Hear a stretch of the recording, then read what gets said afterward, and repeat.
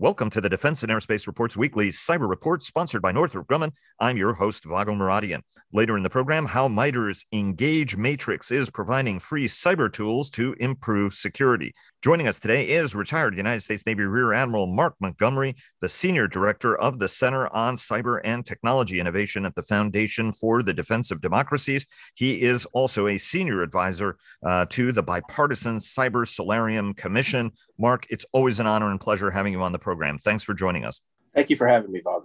And before we get started, our daily podcast is sponsored by Bell. Leonardo DRS sponsors our global coverage, and General Atomics Aeronautical Systems sponsors our coverage of strategy. And of course, Northrop Grumman sponsors our broader cyber coverage. Mark, we have had two major budget drops actually in the span of the last week and a half or so, right? There was the FY22 appropriations. And of course, the Biden administration on Monday made its 23 request, $773 billion, 10% higher on the DoD side of things. And I want to get to that in a minute. But first, talk to us about FY22 appropriations and what that has meant and how that's actually meaningfully moved the cyber needle forward.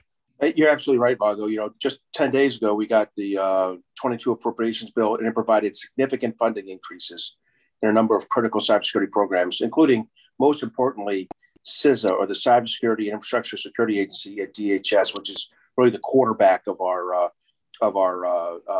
government and public-private efforts in cybersecurity and securing our critical infrastructure. What they ended up with was the current budget's $2 billion. The president's request was for $2.1 billion. We in the Cyberspace Solarium Commission had recommended $2.5 billion, and Congress came in at almost $2.6 billion. And they really did fund important things. They got money to do its sector risk management job, which is to provide support to the public-private infrastructures, in transportation and energy and other areas. A lot of good money for cybersecurity education and training for K through 12. A lot of threat detection equipment that they'll share with inside the government. Starting themselves down the zero trust lane of assume they're inside your system, find out how to take care of it. So, and really some good money for the Joint Cyber Planning Office, which the commission had pushed, which is now part of CISA's Joint Cyber Defense Collaborative. So really good investments in CISA. I would say this is offset slightly by not properly funding NIST, which is the National Institutes and Centers in Technology at the Department of Commerce.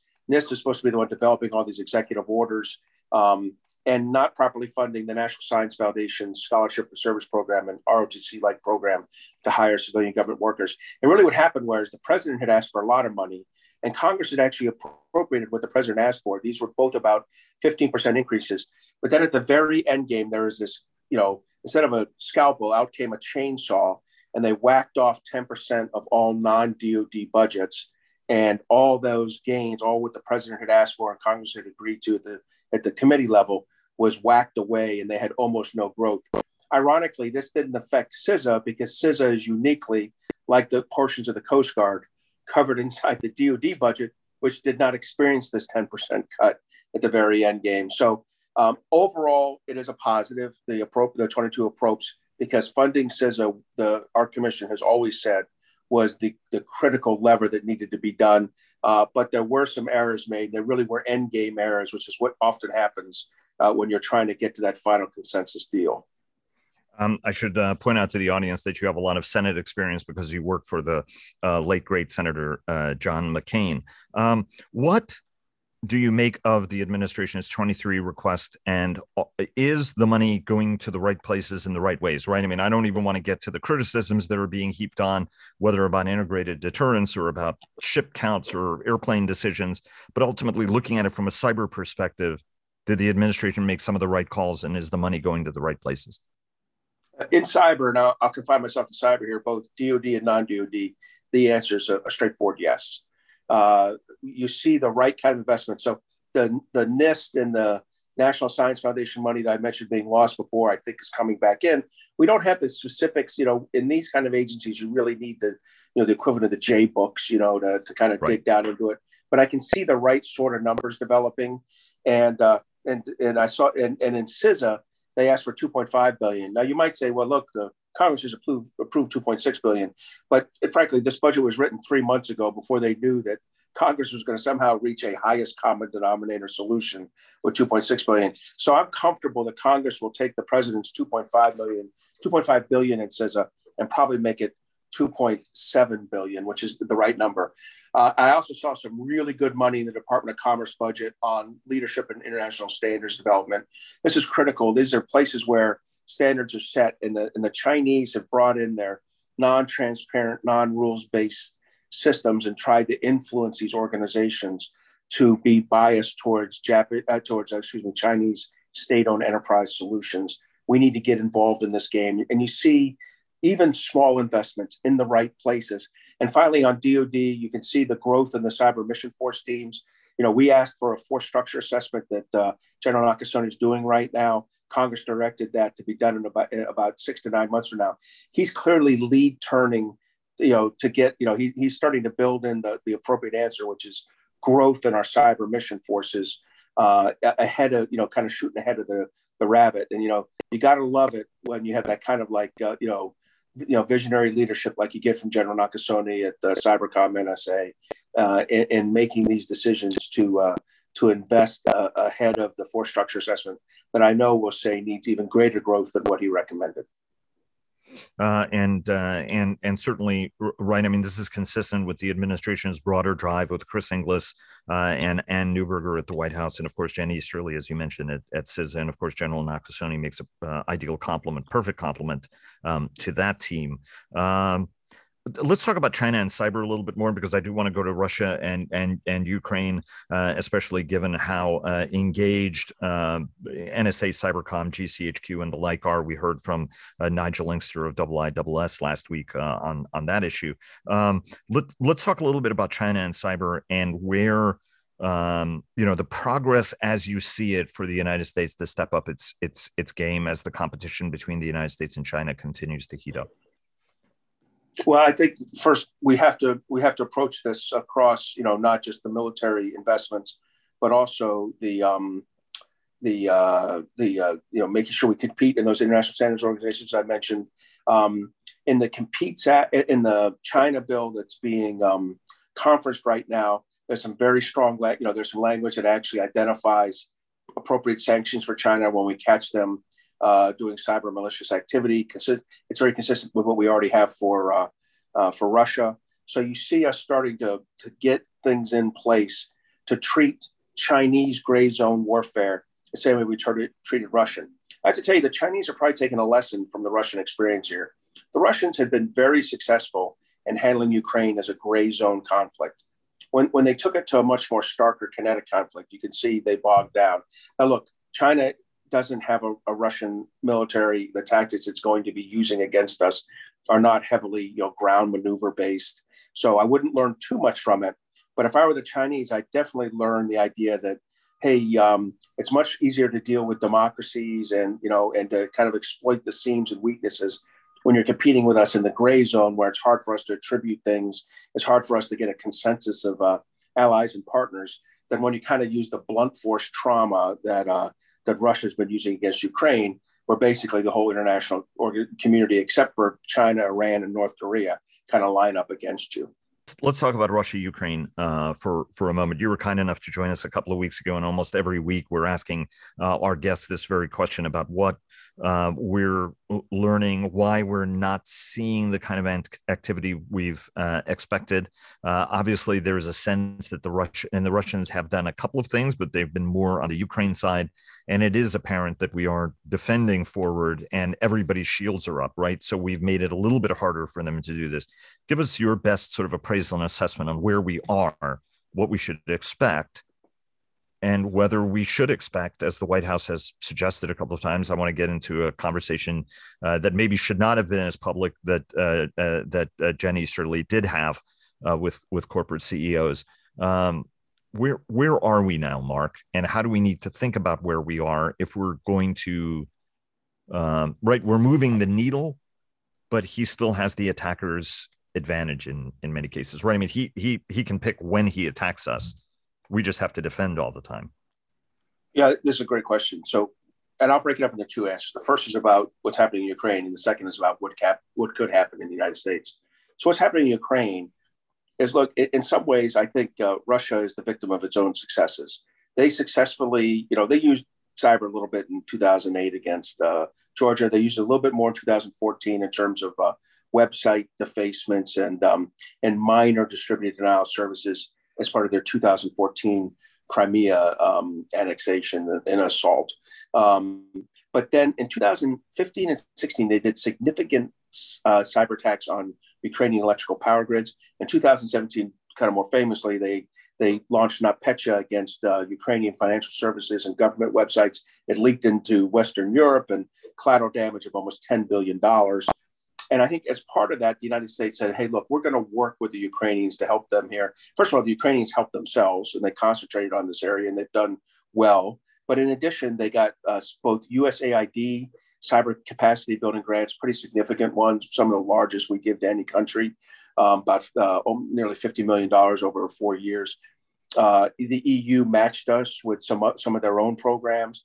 And then there was, as you mentioned, some cyber command assistance as well in terms of teams. Whether they were specific hunt forward teams or not, I think we'll have to wait for General Nakasone to say for certain. But certainly they provided assistance, and you could see some contracting happening at the end game that was clearly from DoD, late last fall. So really a lot of assistance to help Ukraine. Ukraine's done a great job at doing this. I also think the Russians tempered their initial attacks, predicated on the idea that they were going to have overwhelming success and why damage, infrastructure you're about to fall in on. So in general, in Ukraine, that's a successful story of healing themselves, the Ukrainians getting better, good cyber capacity building from the United States and the European Union and others, and probably Russia tempering their attack. When you turn to what's going to go happening in the United States, it's different. This is about if Vladimir Putin decides to pull the trigger on us, what will happen? What would he do and what will happen? And, for me, the decision to pull the trigger is probably based on when significant sanctions on his oil delivery to Europe kick in. In other words, right now, we have gotten out of the Russian, oil and natural gas importing business. To my knowledge, the Europeans are still buying nearly $300 million a day worth of natural gas and oil from Russia. Were that to be impeded, cut in half or even removed, that would cause significant, GDP wrecking damage, probably almost irrecoverable to the Russian economy. And then I think he strikes out. And of course, he can't sanction us, and he can't use SWIFT against us. He's going to have to use the only tools at his disposal. Those are malicious cyber tools. That's what CISA, the FBI, and the NSA have been warning companies could be coming. And what I don't know is, will he attack individual companies or will he attack critical infrastructures that affect our public health and safety? If you do number two, you're going to get the horns, right? We're going to come back at you pretty hard, I think. We can't allow somebody to attack our critical infrastructure like that. If you attack individual businesses, I'm not sure how escalatory we would see that and how we would respond, except possibly with more sanctions. So that's the kind of balance you're going to be seeing, and I think that dog hasn't barked yet. And of course, the president has reminded, and the administration has reminded Russia that we told you what our red lines are, and if you approach him, you're going to get zonked. Let me ask you quickly: how does all this change where Congress goes and where the Solarium Commission goes? Because I think the co-chairs, Senator Angus King, the Maine independent, and Mike Gallagher, the Republican from Wisconsin, have really tried to skate to where the puck's going to be as opposed to being fully reactive. I know that you worked on that. You were the executive director of the commission. You're now a senior advisor. Where are lawmakers' heads? Where are they going to be going? What's next out of the commission? So I think two answers to that. First, the commission itself, you're absolutely right. As we've reconstitute ourselves as a 501c3, we're pushing hard for the long-term solutions. How do you build the public-private partnership that we need 5 to 7 years from now, and how do you get State Department properly organized for success in the cyber domain? Issues like that. We're tackling like the kind of like a dumpster fire that's our the water sector in our critical infrastructure. So we're working on these kind of longer term issues. But you're right, there is, in terms of any kind of short term response, it would be, we had recommendations on cyber capacity building that we're kind of bringing back up and making sure being properly funded. We were happy with the kind of low levels of funding, the improvements in the low levels of funding.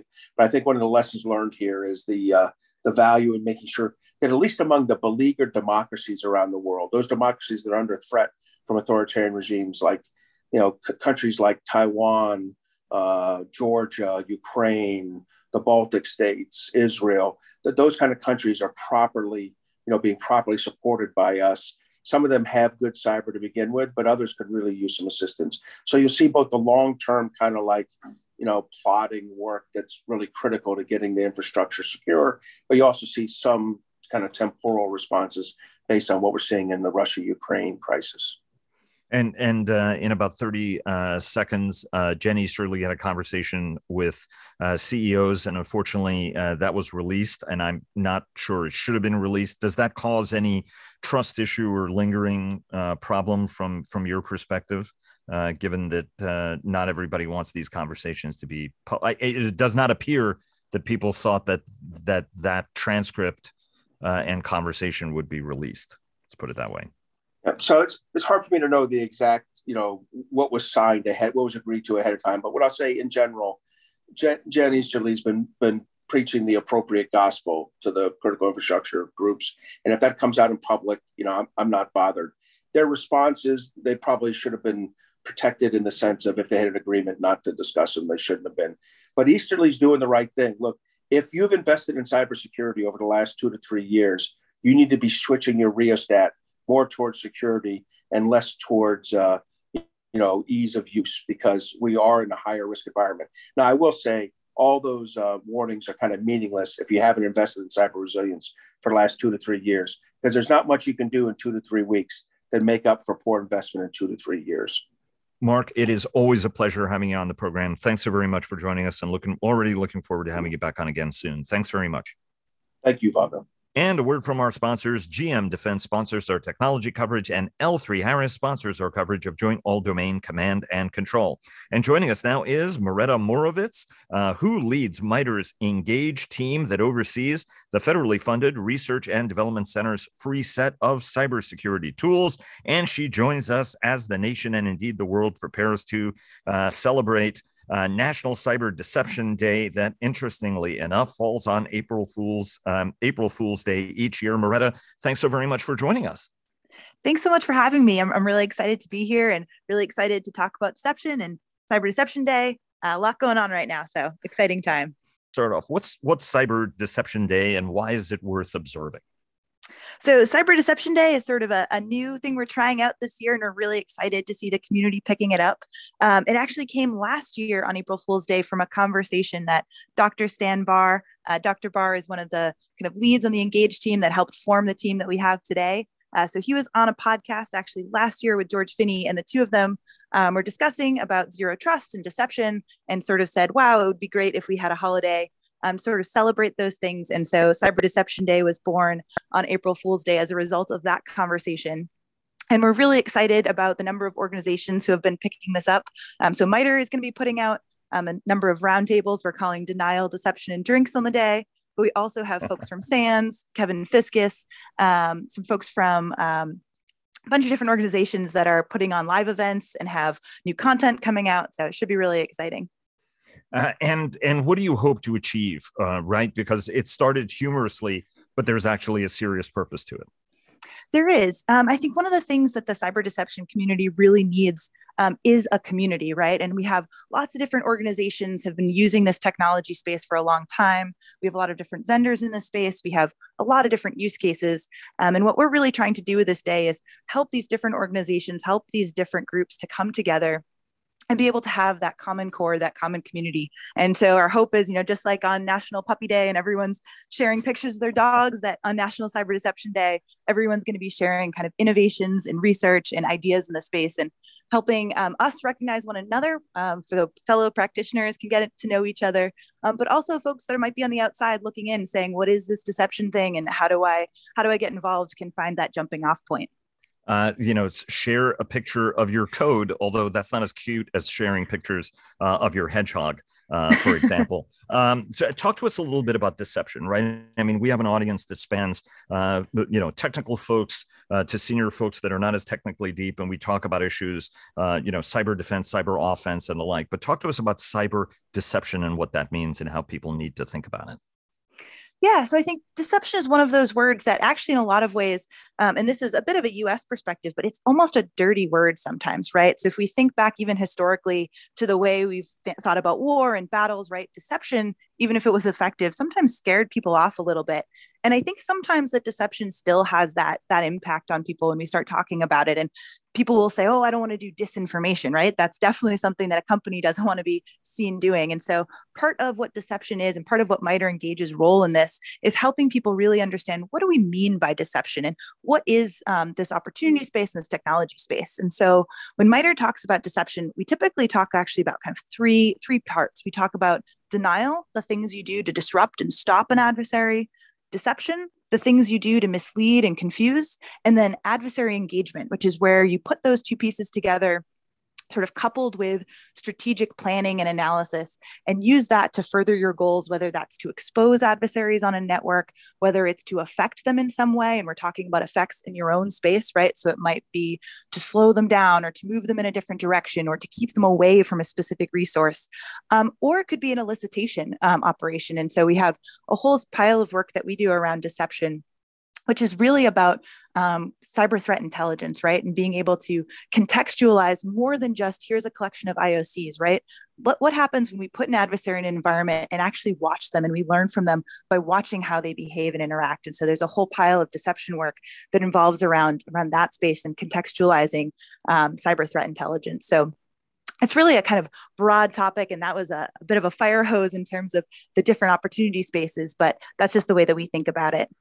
And it is a very thoughtful way of thinking about it, right? It's a more strategic, campaign-oriented way of looking at it. Walk us through what the Engage team does at MITRE, because anybody who knows anything about the organization knows the formidable engineering and scientific skills you bring to bear. We had Dr. Keoki Jackson, the head of the National Security Practice, on last week for one of our technology conversations. But sort of walk us through what you guys do there at the Engage team. Yeah, so I think MITRE really is the perfect place for the Engage team in a lot of ways, because everyone thinks of MITRE and we think of ATT&CK, right? And ATT&CK has done some really important work and really meaningful contributions. But the Engage team gets to sit alongside teams like ATT&CK that are doing sort of like TTPs and documentation of TTPs. We get to sit alongside teams like Caldera that are doing adversary emulation. And we have all of this different threat-informed defense work that Engage kind of gets to sit in the middle of. And so we're in this really exciting space where we get to take information coming from ATT&CK and take information coming from Caldera and take these different teams, this different work happening, and be able to actually apply it to situations where we're doing engagements. And so part of what the adversary engagement teams at MITRE do is our own operations. So we do stuff for research, we do tool development, kind of pushing the boundaries on art of the possible.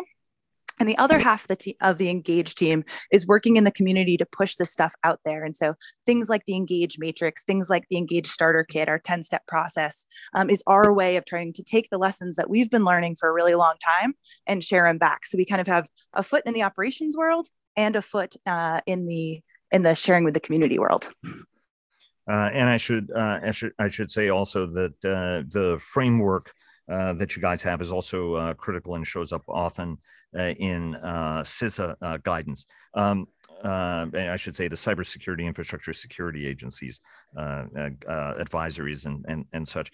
Talk to us a little bit about the free tool set, Moretta, that you guys have, how people can access it, and why it's so important at a time when everybody is really, really concerned. As you said, it's an exciting time, unfortunately. Talk to us about the tool sets that you guys have available for folks to use to improve their security.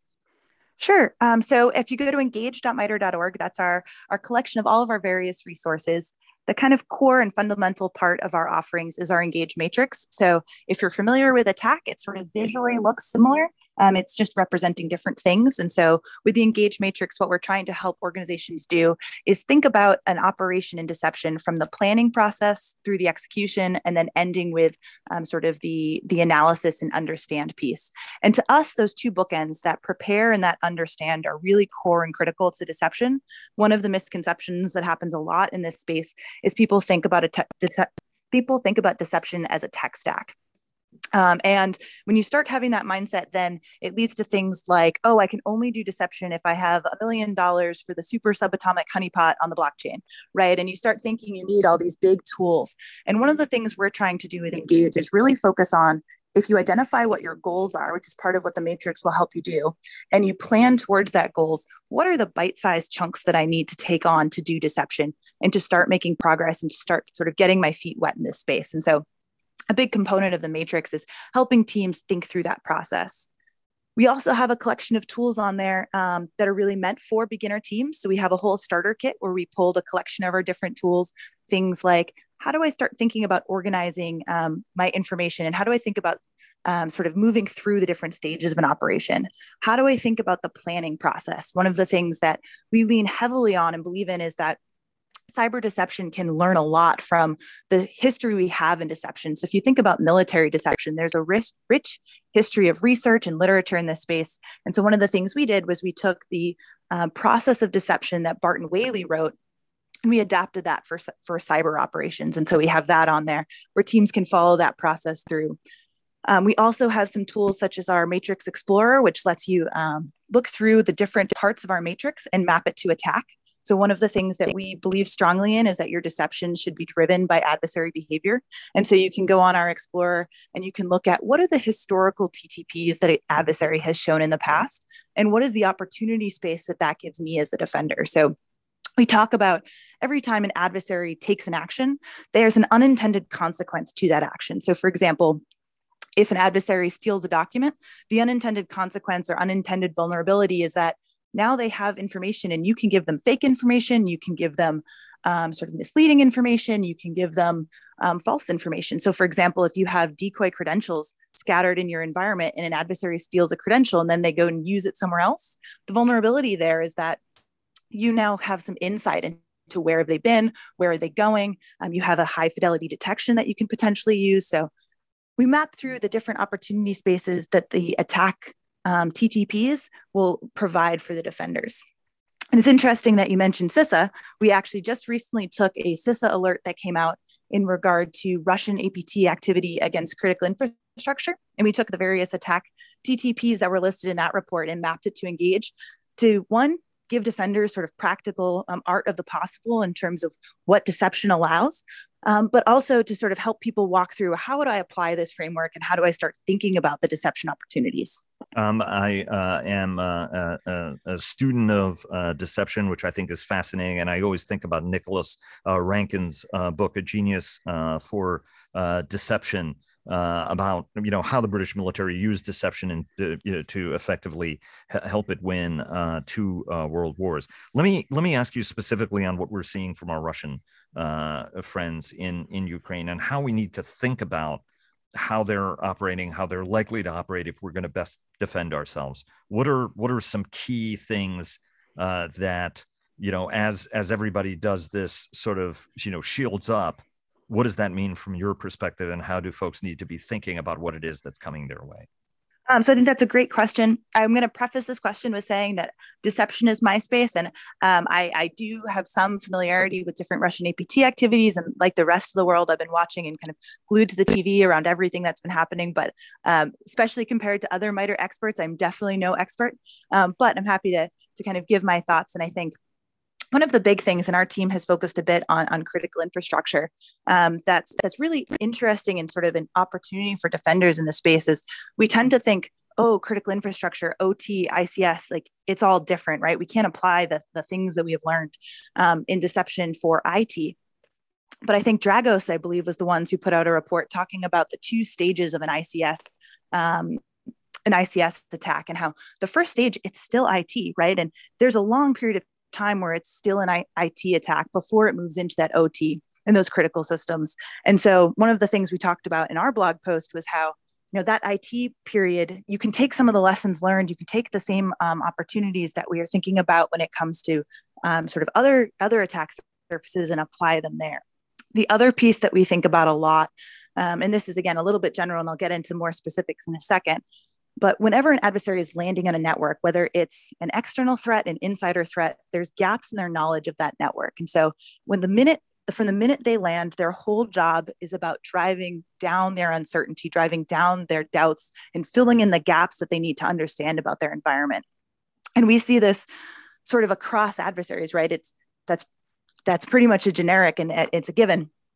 And so one of the things that we think about is, what is your opportunities as a defender to start turning up that ambiguity knob, to start changing that uncertainty and doubt in ways that are beneficial to the defender.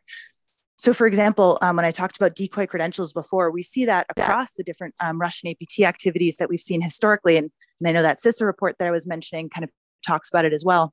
There's a variety of different activities that we sort of see in that on that reconnaissance that all are around Active Directory, all are around credential harvesting, all are around sort of lateral movements and different kind of basic things. And all of those, regardless of who the APT is, have opportunities for deception that are shared. And I think that's something that's important to remember is, yes, there's going to be opportunities to sort of highly tailor your deceptions to a specific adversary, but there's also opportunities to sort of look more broadly at the landscape and say, okay, what can I do with Active Directory? What can I do with file hiding and have certain files show up and certain files disappear depending on how I'm looking at who's looking at my system?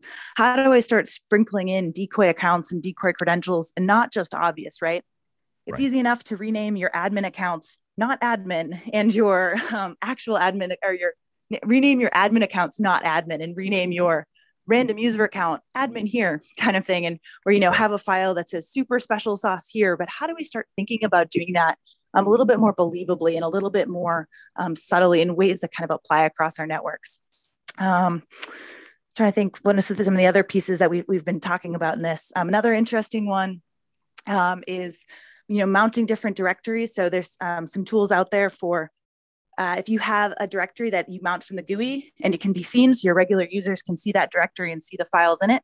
But when you mount it from a command line, it's not seen and it's not visible. So now your remote shell actors can't see the same things that your users can, and sort of what's the opportunity space there. Some of the other things that we've been thinking about as well around what can you do with honey tokens, right? So Open Canary has a great open source tool where you can embed honey tokens in different documents. And so you can basically create your own little beacons to be able to follow documents as they move around, and they have it for a variety of different things beyond just documents. So great open source tool there as well.